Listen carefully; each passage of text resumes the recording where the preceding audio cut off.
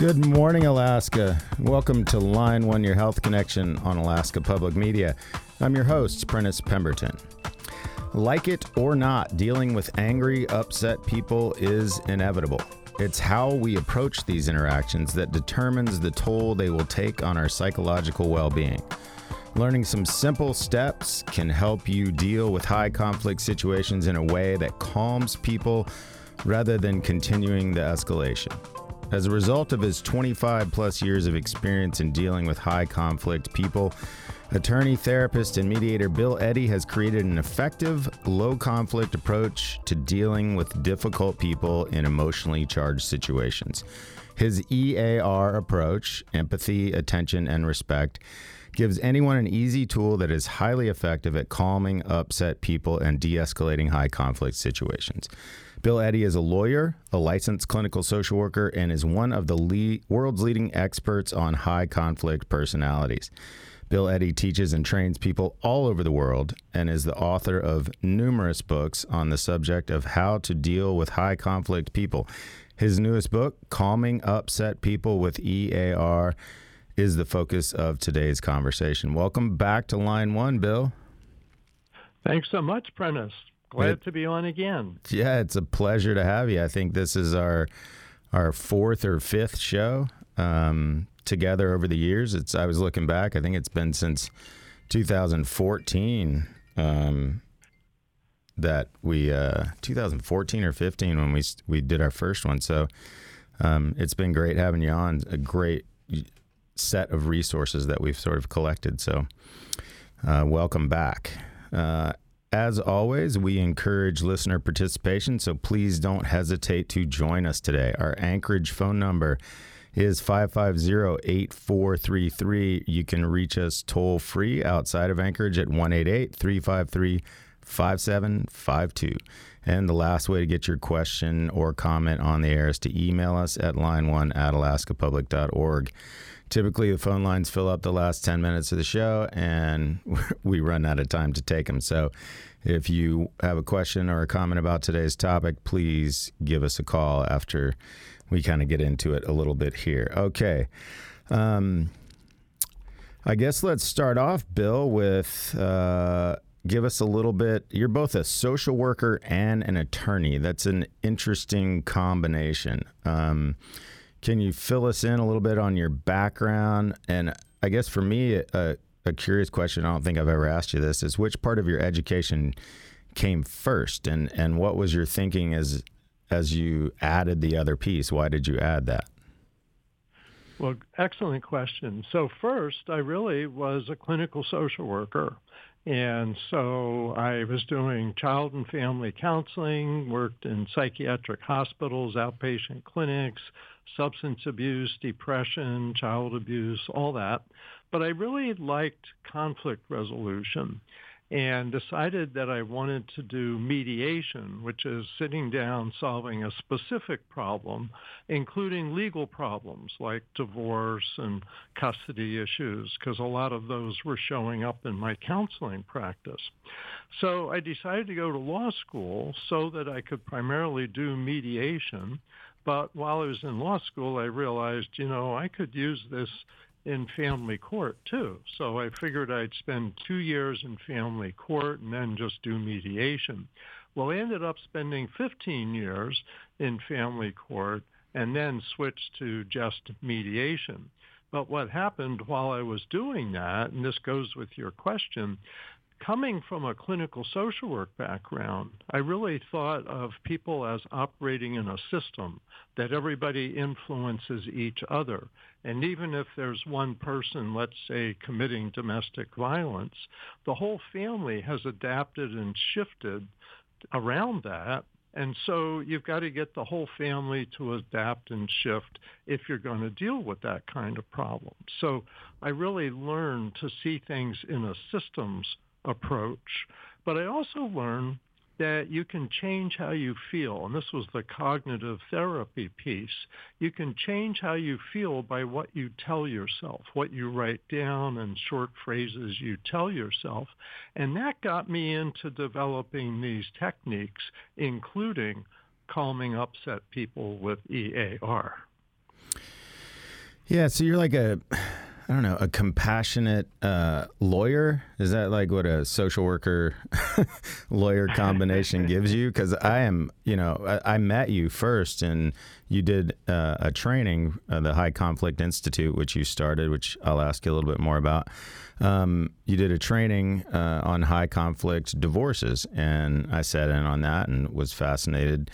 But the divorce system, I mean, that whole system where people can't talk anymore and lawyers continue to escalate and people end up with $50,000-$70,000 in legal bills, it just eats people alive, doesn't it? It sounds like that's what you wanted to try to reduce, is the toll. Yes, very much so. So I was doing mediation like in the afternoons and going to court in the morning, and it became clear to me that what was driving the high conflict cases was personalities and mental health problems and not issues. And I was thinking, we got to get these issues out of court, but we have to find ways to help calm upset people like with personality disorders. And so that became a lot of our focus in founding High Conflict Institute. And now it's exciting. I get to train lawyers, I get to train judges, I get to train mediators, counselors, in a different set of skills to shift it from kind of a win-lose approach to a win-win approach. And these are some of the skills that help with that. Yeah, because so much of that divorce process is emotionally driven, and so much of the conflict is because of hurt and anger and resentment and feelings that things aren't fair. So trying to sift through all of that and keep the focus on problem solving is quite a task. All right, before we get too much into E.A.R, we're going to jump into that, but I'd like for you just mentioned the High Conflict Institute, but I'd like you to talk a little bit about, you said you've written 5 books this year during COVID in the last 18 months or so. You've been busy. Can you talk a little bit about some of your books and that you've come up with recently, just to highlight, and what they're, how people can use them, what they can expect when they read one of your books? Because I like the way you set your books up. Yeah, so 2 of them are on our BIF method. And BIF is for brief, informative, friendly, and firm written communication. So I already had one little book out on that, and we did a second one that's BIF for co-parent communication, which is very much to conflict divorce, like you were saying. We also have BIF at work, because we branched out with High Conflict Institute from starting out really focused on family law and how to calm those high conflict divorces. And people in the workplace said, we need this because we got a high conflict unit or a high conflict boss or employee.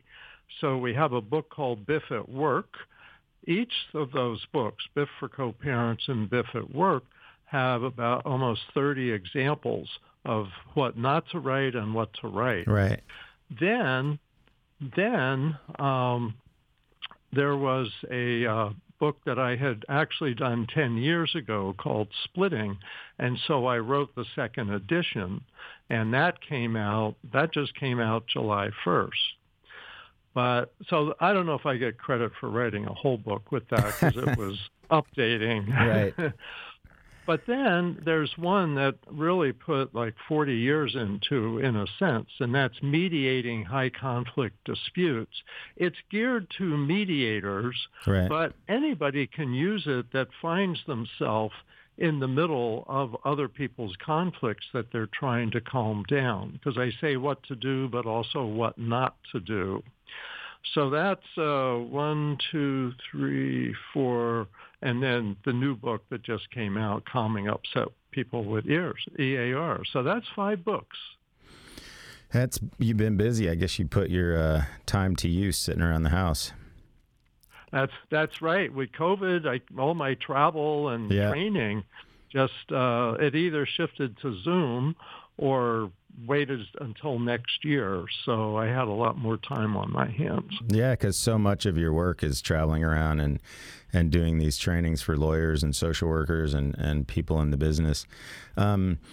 All right, so for those of you who might be tuning in late, my guest today is high conflict expert Bill Eddy. Bill is a licensed therapist, an attorney, and a mediator, and he has spent his entire career dealing with high conflict people in a variety of settings. Today we're discussing his new book, Calming Upset People with E.A.R, How Statements Showing Empathy, Attention, and Respect Can Quickly Diffuse a Conflict.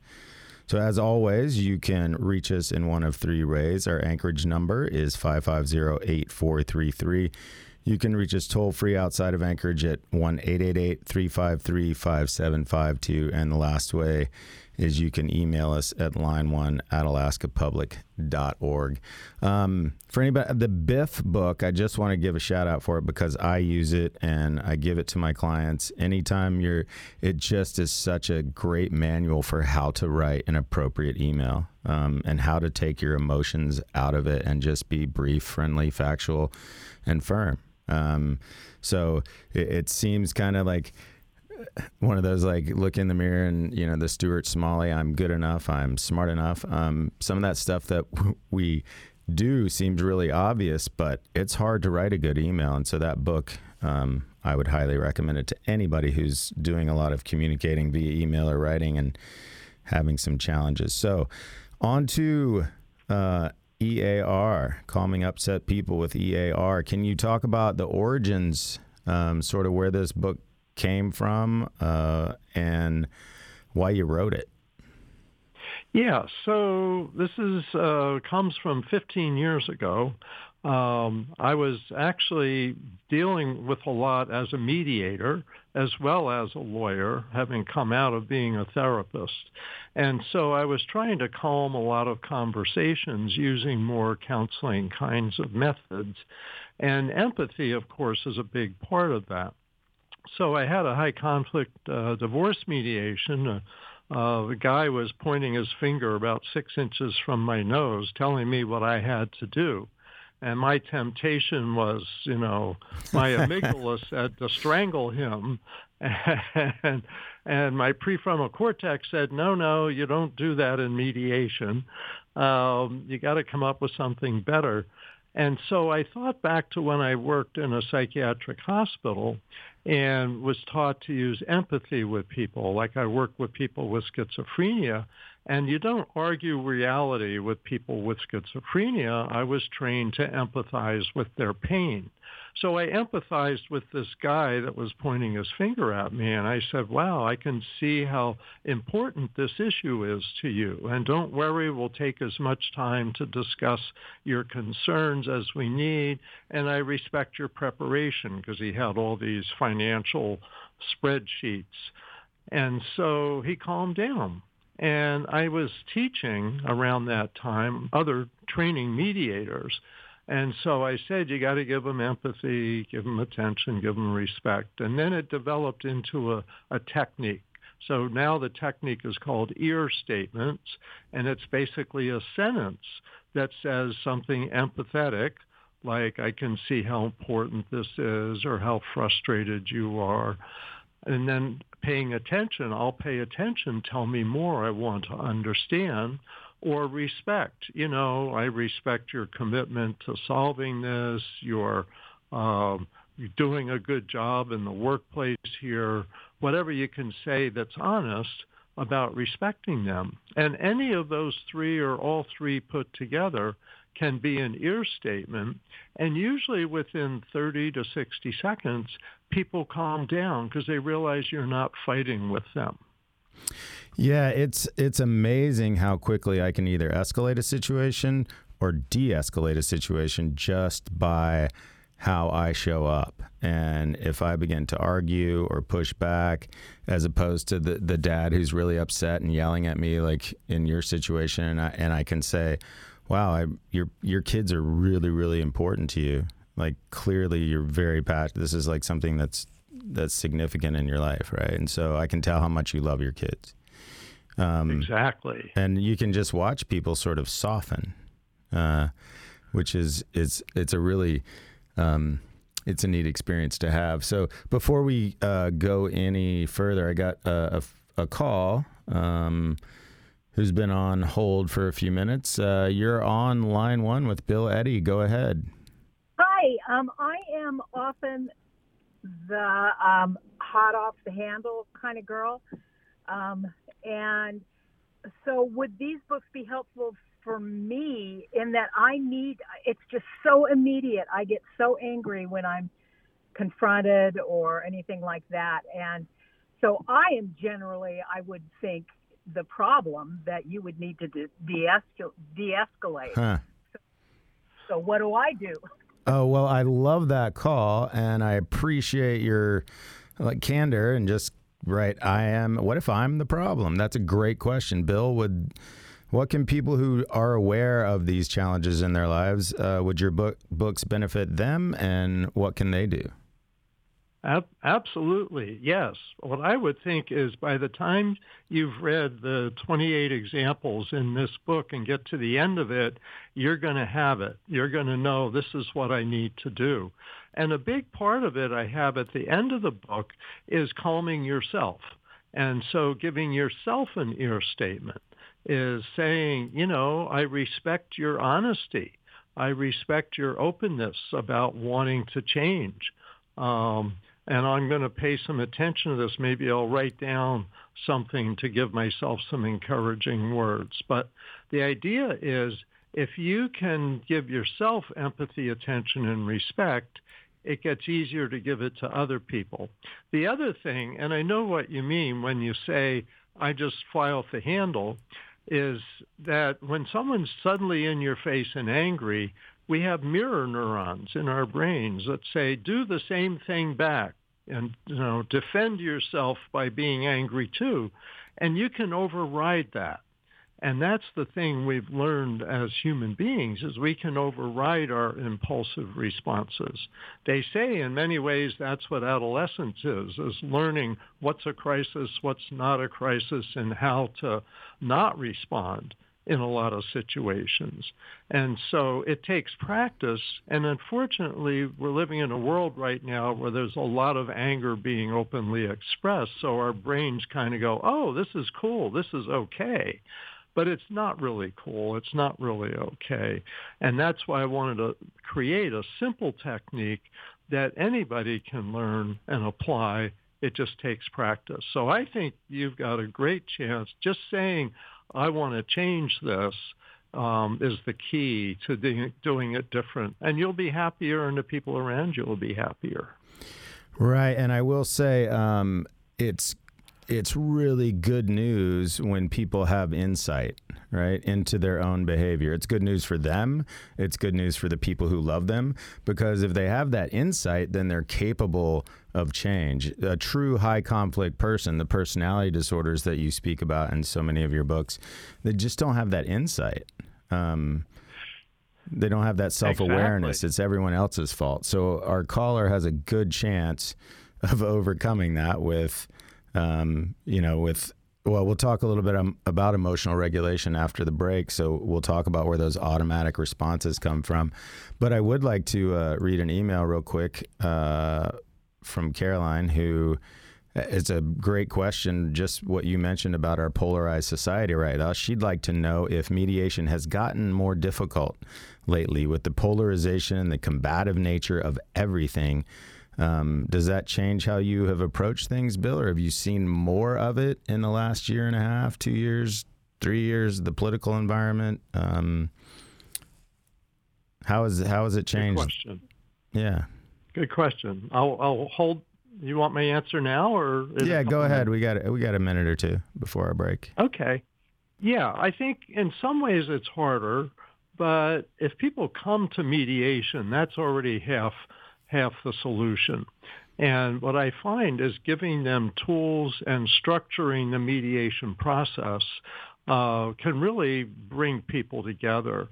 The big problem is, I think, anger in our society is anger at people don't know or people who are far away. Right. It's a lot easier to hate somebody at a distance than it is across a table.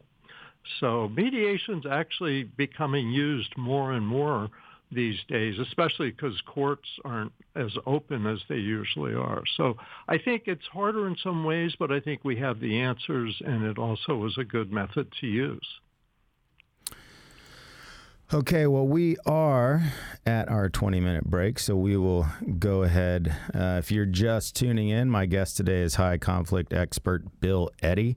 Bill is a licensed therapist, an attorney, and a mediator, and he has spent his entire career dealing with high conflict people in a variety of settings. Today, we are discussing his new book, Calming Upset People with E.A.R, How Statements Showing Empathy, Attention, and Respect Can Quickly Diffuse a Conflict. As always, you can reach us in one of three ways. Our Anchorage phone number is 550-8433. You can call us toll-free outside of Anchorage at 1-888-353-5752. And you can email your questions or comments to line1@alaskapublic.org. You got to spell out line 1, Lineone. After this short break, I'll return to our conversation with Bill Eddy. I'm Prentice Pemberton, and this is Line 1, your health connection on Alaska Public Media. You're listening to Line 1 from Alaska Public Media. You can find Line 1 on alaskapublic.org or wherever you get your podcasts. The Alaska State Library Talking Book Center has audiobooks and more for children and adults who are unable to read standard print. Learn more at talkingbooks.alaska.gov. This message sponsored by the Alaska Library Network.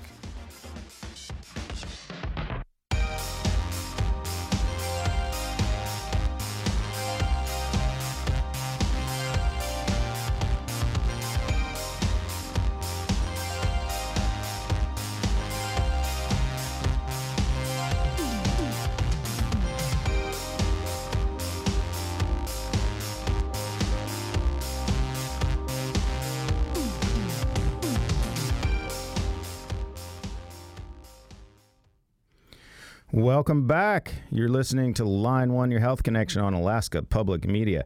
I'm your host, Prentice Pemberton. For anyone who might be tuning in late, my guest today is high conflict expert Bill Eddy. He is back for a conversation about his newest book, Calming Upset People with E.A.R, How Statements Showing Empathy, Attention, and Respect Can Quickly Diffuse a Conflict. As always, we welcome your questions or comments, so please don't hesitate to give us a call or send an email. Our email is line1@alaskapublic.org. You can call us in Anchorage at 550-8433, or you can reach us toll-free from anywhere you might be listening at 1-888-353-5752. Okay. All right, Bill, let's go into a little bit about well, before I do that, actually, I have an email that I don't quite understand, but it starts off with "What a pro." That's speaking of you, Bill. So that's nice. The danger for non-professionals, I found out, if you use E.A.R, then it will be expected of you, and that's no good in a friendship. But I don't know if I wouldn't. Maybe I don't understand the question, but it seems like E.A.R is a really good thing to use in a friendship, wouldn't it? I would say so. And the thing is, it feels to people like you're giving up something, but you're not. Right. And that's the key, is you can give empathy and give attention, give respect, and still have your opinion, have your needs, set limits, etc. So you don't have to give up anything. It seems like there's it takes a lot of self-regulation. So let's go a little bit into emotional regulation. What does that term mean? And why is it so difficult to do? Well, it's interesting, and I was really researching this before I wrote the book. In the beginning of the book, I explain this. First of all, our brains are made to respond very quickly to danger. And so if someone's angry, they're in your face angry, your amygdala is kind of the part of your brain that goes, watch out, you're in danger, stop everything else, and run or fight or hide. Yeah, that is a threat. So your amygdala, yes. And so you feel the threat and instantly start doing one of those things unless you've trained your amygdala that this isn't dangerous. And a real quick example is 100 years ago, when movies were just coming out, there was a movie of a locomotive coming at the audience, and the audience jumped, out of their chairs because they thought they were in danger. But it was just a movie. Today, you watch TV, you see people get shot, you see bombs coming at you, all that stuff, and you don't flinch because you've trained your amygdala over these years.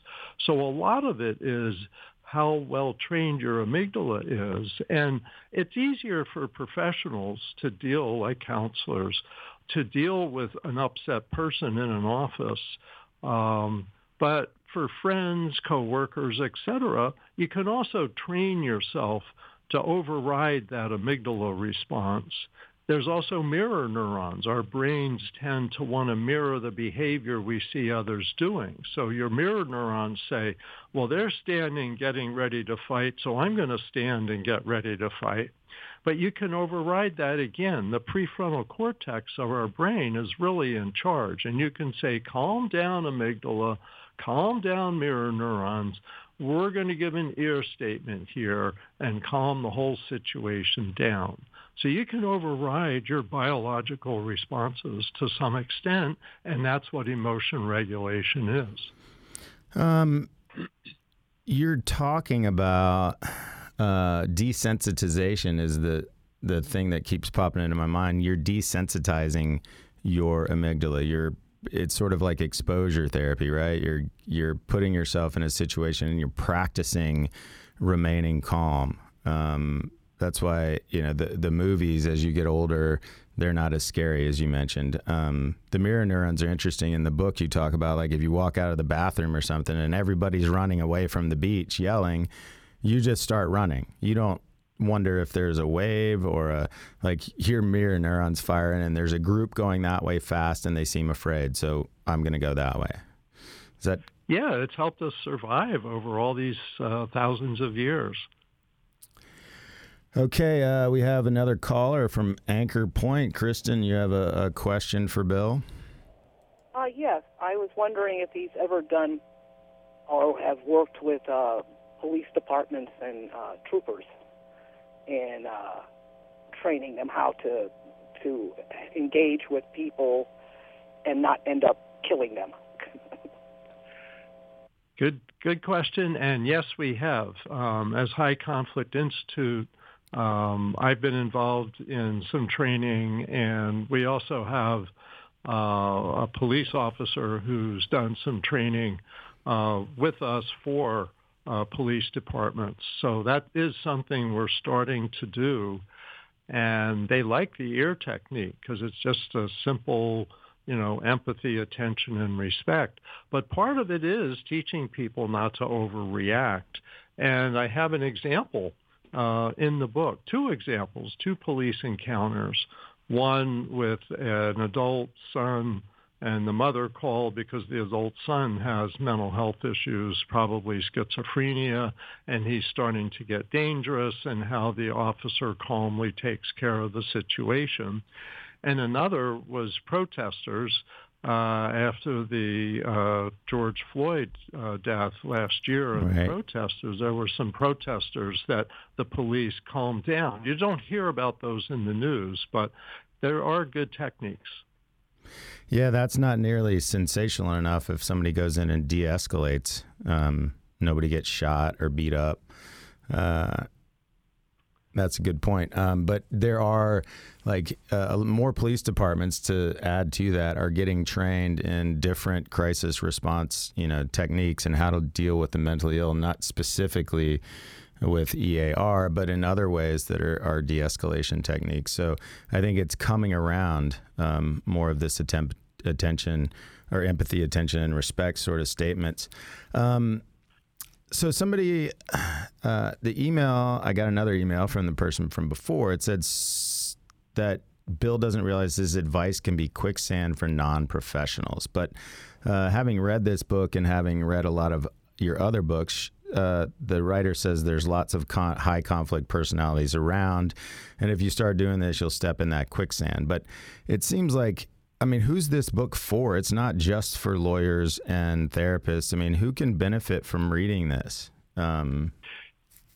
Yeah, it's designed for everybody. In other words, we've been teaching this as High Conflict Institute to professionals for a dozen years, and I developed it before we even started High Conflict Institute. But more recently, realizing we really need to teach the general public these skills. But one thing I say in the book is if you give somebody an E.A.R statement and it doesn't go well, you can back off from that and talk about problem solving or leave the conversation. I also say that there's some situations that are dangerous. If you're in a dangerous situation, right, don't solve it with an E.A.R statement. Solve it by getting away from the dangerous situation. But I can give an example if you want. Yeah, of where please. Someone was held up at gunpoint. And it's an example of a stranger situation in the end of the book, where a man had escaped prisoner, had killed 3 people that morning. He was on the loose. It was on the news. And he grabs this woman as she's going into her apartment, holds her at gunpoint for about 8 hours. And what she does, to me, is use E.A.R statements. She calmed him. She empathized with him. She was arrested once, I think, for drunk driving, may have spent the night in jail, and empathized with him that it's, hard being in jail. She paid attention, let him talk, and gave him some respect for something that he did that was respect-worthy. And she also found he had a 3-year-old child, and she had a 7-year-old daughter. And so she connected in the worst situation, right, and was so successful that he let her go free the next morning, and she talked him into turning himself into the police without a fight. So it's not impossible, but if you find it's quicksand in a particular situation, then certainly don't try this and get out of the situation. It's so funny that you told that story, and it just triggered a memory that I had from childhood and one of our really good family friends. This is, 40 years ago. I think I was 13 or something.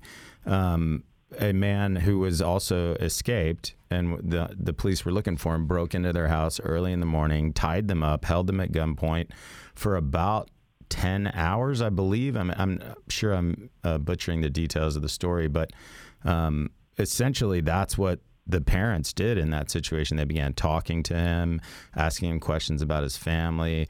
The wife untied her, and I think she made him some breakfast. It was just like they humanized themselves and him, and he ended up, leaving and then calling somebody to come untie them. So it was another one of those sort of stories. And you brought up so well the importance of getting to know somebody. It's so hard to have that sort of venom and vitriol for someone that is sitting across from you, that's listening to you and demonstrating care. Yeah. Wow, that's another amazing example. And it can be so frightening, and yet this is a tool you may be able to use to stay away from harm sometimes. Okay, I got an email. Says it's for the lady who called wanting to overcome her impulses. And the emailer says, we all have ways of interacting with others. Some people have more response styles than others. Dysfunction is the inability to change style to match a circumstance. Enlarging one's repertoire of response patterns, reactions, and ways of thinking is something anyone can benefit by.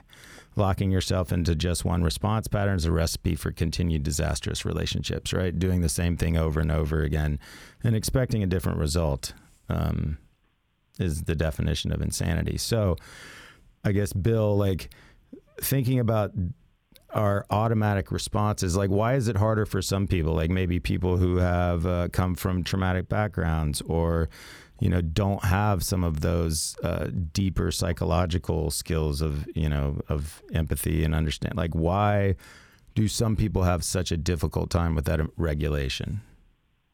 Well, I think there's really three factors to think about. And especially this is part of how we grow up to be who we are as adults in our personality development. One is your genetic tendencies. When you're born, what your tendencies are. And some people have a shorter temper. Some people are more calm and laid back, just how they're born. Also, early childhood, as you know, is huge, and a lot of people get counseling for things that happen in their early childhood.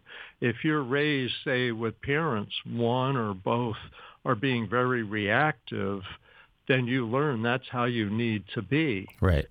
And then the other is the culture, and that's part of it. Is today's culture is encouraging loss of impulse control, encouraging negative statements, instant gratification. Behavior. Yeah.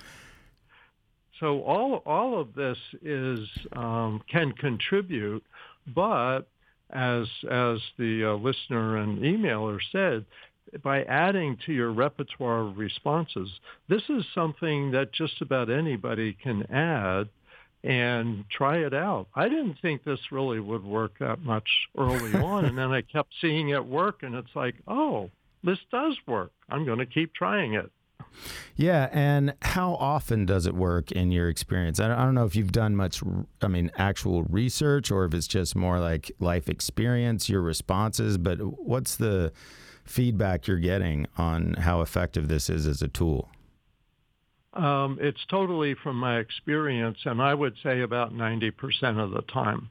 So I deal with, in my work, a lot of high conflict people. I've done high conflict mediation where both people get angry at me. And it's like they're going to get angry at everybody. And I'll give them an E.A.R statement. In a lot of cases it works, but occasionally it doesn't. So I'd say about 90% of the time. So if somebody gives an E.A.R statement and it doesn't seem to get anywhere, I'd say give a second E.A.R statement. And if that doesn't get anywhere, forget about it and focus on problem solving or getting away from the situation. All right. I have a few more emails coming in that I'd like to, I'll read one more and before our final break. I work in the professional field of community mental health for individuals with severe mental illness, so SMI. An evidence-based practice that I use daily with clients is motivational interviewing. My question is, can you use E.A.R statements with MI while working with conflict resolution?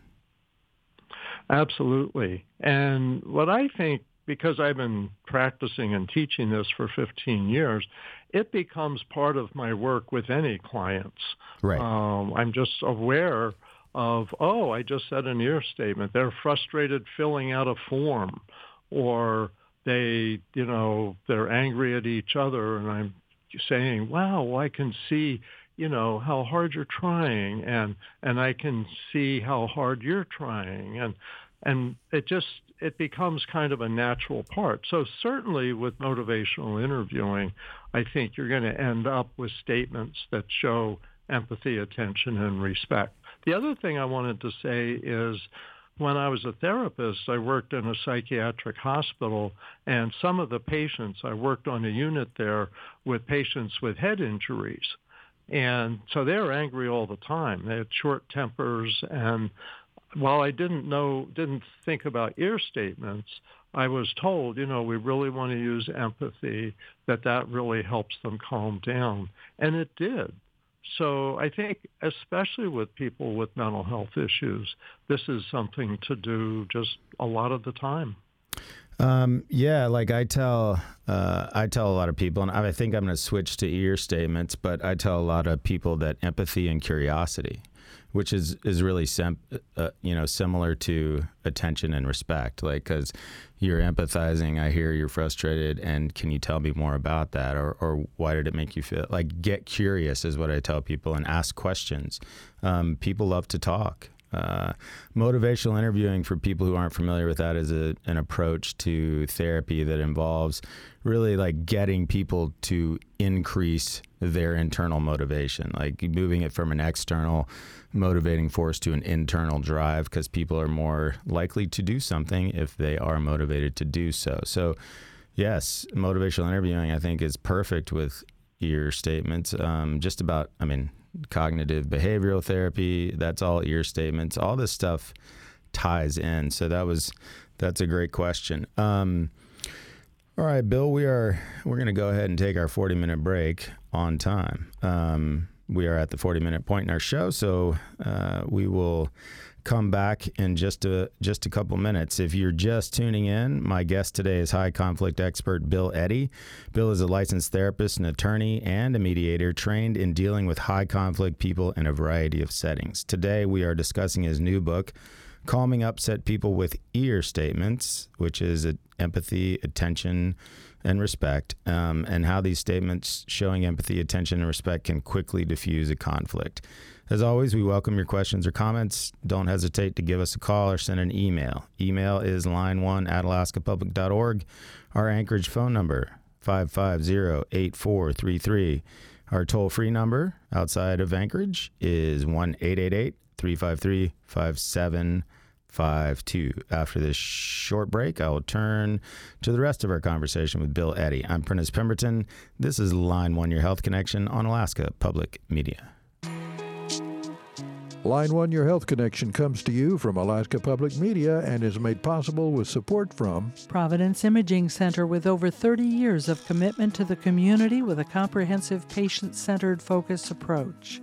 Learn more at provimaging.com.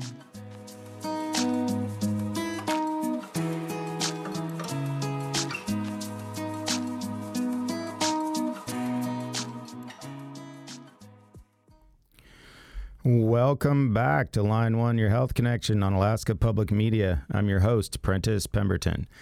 For those of you who might be tuning in late, my guest today is high conflict expert Bill Eddy. Bill is a licensed therapist, an attorney, and a mediator who specializes in dealing with high conflict people. Today's discussion is focusing on his new book, Calming Upset People with E.A.R, How Statements Showing Empathy, Attention, and Respect Can Quickly Diffuse a Conflict. As always, we welcome your questions or comments, so please don't hesitate to give us a call or send an email in the next 10, 15 minutes or so we can get you on the air. Our email is line1@alaskapublic.org. You can call us in Anchorage at 550-8433. That's 550-8433. And the last way to reach us is our toll-free number, which you can call from anywhere you might be listening. It's 1-888-353-5752. All right, another email. We'll jump right into this. This is from Dick. Can the E.A.R process be helpful or useful when responding to high conflict situations, statements, positions, etc. on social media? Too often I want to do a tit for tat, but that only leads to an escalation. Is this applicable in social media? And I get that, like, you get into these back and forths on on the political spots, and it doesn't ever change anybody's opinion. So how does E.A.R, can it be applied to that? It can be. I should mention that I developed the BIF method for writing. I was going to say, it sounds like a BIF. Media. It sounds like a BIF approach.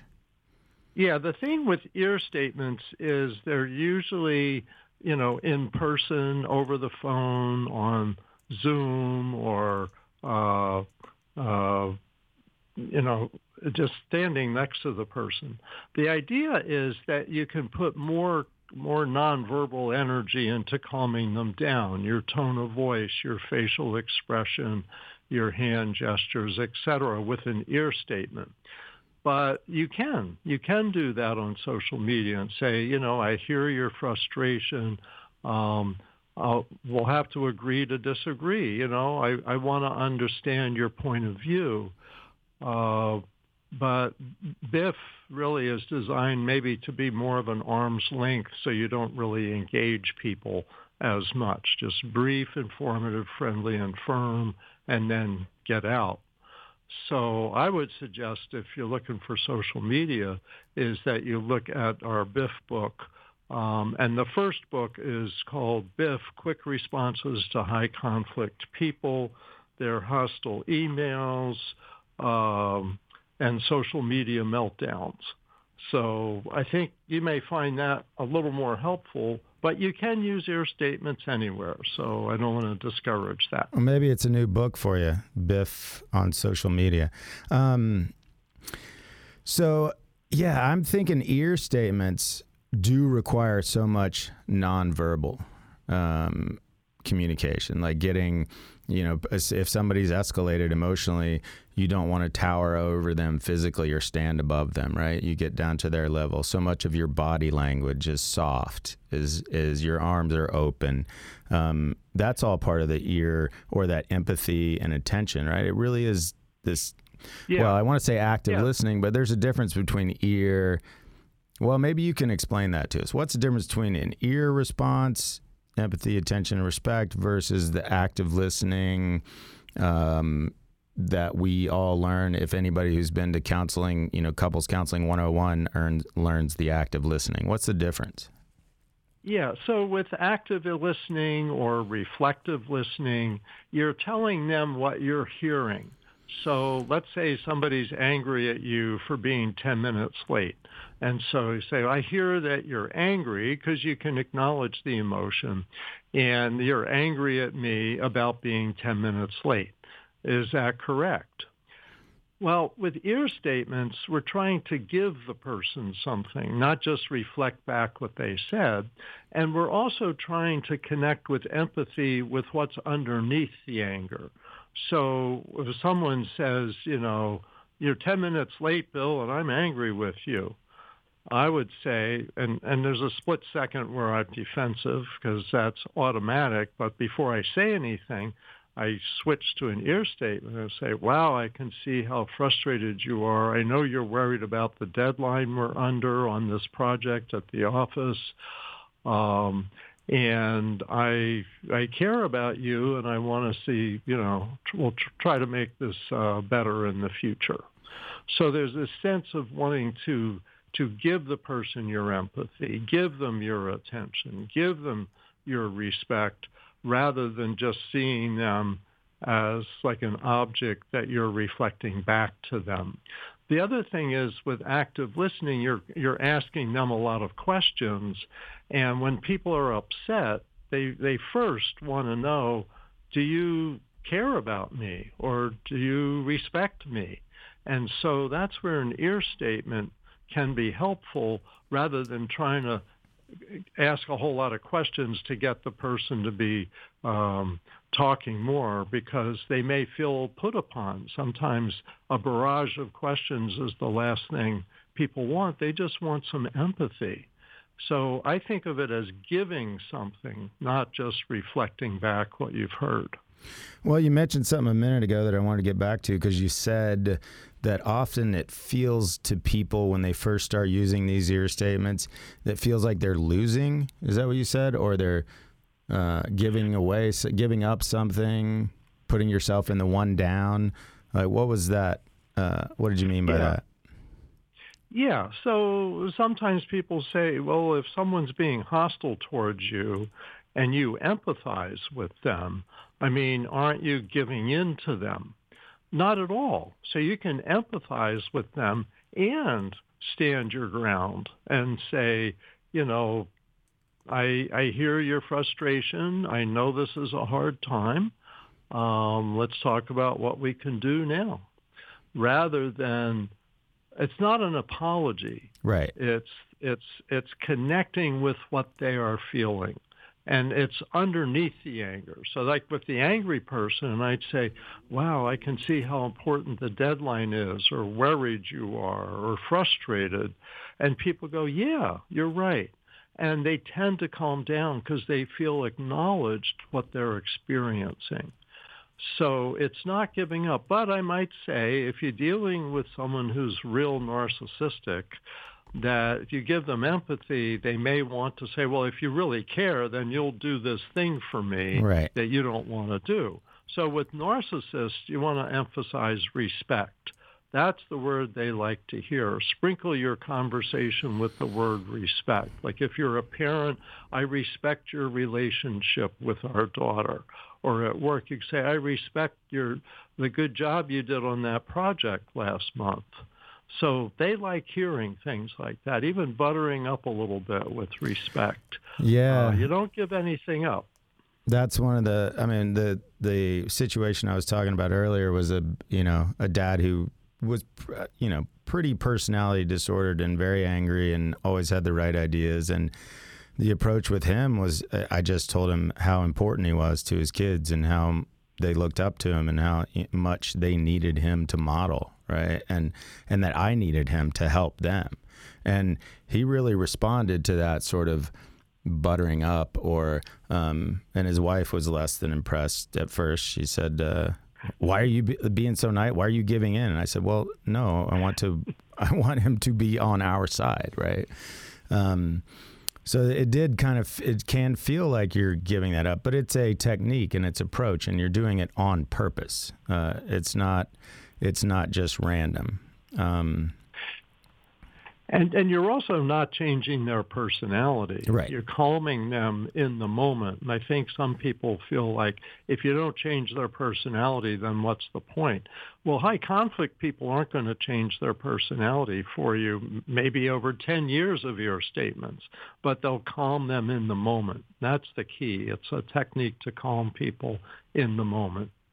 Okay, so I got an email. It said it's from a teacher, or they called and just wanted to say that they really appreciate the show and that all of this is applicable for her in the classroom. It seems like a great approach with kids. Is that one of the chapters? I can't remember. For teachers, I know there's a bunch of chapters in there based on different professions, but how would it be applied in the classroom for teachers? I totally agree, and there isn't a chapter on it for teachers in particular. Okay, yeah. But there are examples of parents and children and how to talk to the kids. So it certainly is something, and I think teachers learn that they need to do this over time. I've done some trainings for teachers, and they like the techniques. So it's helpful. And the other thing is teaching the kids to give each other some empathy and say, maybe one of the kids is sad and another kid comes up and says, sometimes I feel that way too. Right. And that's empathy, and that's something to be encouraged. So I totally agree. I think schools are a great place. And I tried to write it really at the high school level. Uh-huh. So I'm hoping that high school kids, college students will find they can use this and use it right away, because they have so much negativity coming at them. And this turns negativity around into positive. If they can learn that skill while they're young, it'll help them their whole lives. Yeah, and I cannot emphasize enough that it's not about giving up boundaries or losing. The boundaries can be kept, and your assertiveness can be kept with these E.A.R statements. It's not saying, oh, you're right, whatever you want, like you said, or apologizing. But can you talk a little bit about one other thing, which I talk to my clients about, who are sort of this like heightened amygdala response, because people who grow up in traumatic homes often have a much quicker trigger on these like fear responses and develop defensiveness and their own aggression to respond to that threat. But can you talk a little bit about what? Now I got too sidetracked, and now I don't even remember what I was going to say. That's terrible. Oh, I know what you mean. I feel that way too sometimes. You're giving me some E.A.R statements. All right, I lost that train of thought, but yeah, can you take us out? Like, I guess we're coming up towards the end of it, but like, what other? Oh, I now remember what it was. If you can predict it, you can prevent it. So when we're talking about ear statements and going into a situation where you know there may be some conflict, can you talk a little bit about preparing yourself and how you create that sort of attitude of mind where you're not going to let someone trigger you? Yeah. What I find, and that's the at the end of the book, is the chapter on giving yourself ear statements. Yes. And I do that before going into a high conflict meeting or mediation. I call it putting on my armor. And I remind myself, Bill, it's not about you. It's about their difficulty managing their emotions. And Bill, you're not responsible for their outcome. You're only responsible for assisting them with the mediation or legal information or whatever my role is. And so I find it makes it easier. So by giving yourself ear statements, even putting Post-it stickies on the bathroom mirror, which I've done sometimes, can really help you not get hooked in. And people talk sometimes for therapists, lawyers, judges, counselors, is compassion fatigue. Right. And the thing is, if you feel responsible to fix every situation that comes your way, you're going to be exhausted. But if you can have compassion, some empathy, attention, and respect for your clients, help them with problem solving, do your part. That's the key, is do your part. You're not responsible for the outcome, but do your part to help people. You can still feel good even though it's exhausting. And I think that's the key, is trying to give yourself empathy, attention, and respect. I think that's a great point, because positive self-talk, kindness to self. I mean, we are often our own worst critics. Statements like "I'm stupid," "Why do I always screw that up?" "I'm worthless."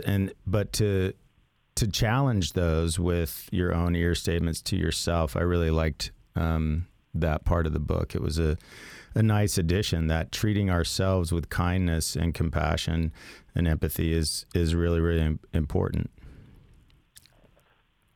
Yeah. And I think, the more people around you that practice this method also can be helpful. So I have people that giving it to their work group. There's a mediation center where I've done a lot of my mediations over the last few years, and they bought a bunch of them for the other mediators, and now they can say, well, remember to give them an ear statement, and everyone knows what they mean. So I think groups of people, it could be like groups of teachers, church groups, in sports, where people get really heated sometimes, especially parents. That this can be a real helpful thing. And I even tell people, think of it when the holidays come. This might be a gift to a college student or somebody like that. So I think we all can use this for ourselves as well as for others. It reminds me of Martin Luther King. Hate does not defeat hate, right? Only love defeats hate. All right, Bill, well, thank you so much for joining us again. It's always a pleasure to pick your brain and learn from you. So thanks for coming on. Thank you. All right, next week, Dr. Justin Clark will catch us up on the latest information on COVID-19. His guest will be E.A.R. physician Ben Wesley. So be sure to tune in for that discussion next Wednesday. My thanks to Line 1 producer Adeline Baxter and to audio engineer Tobin Shelby. For all of us at Line 1, thanks for taking the time to join us today. Until next time, I'm Prentice Pemberton. Have a great day, Alaska.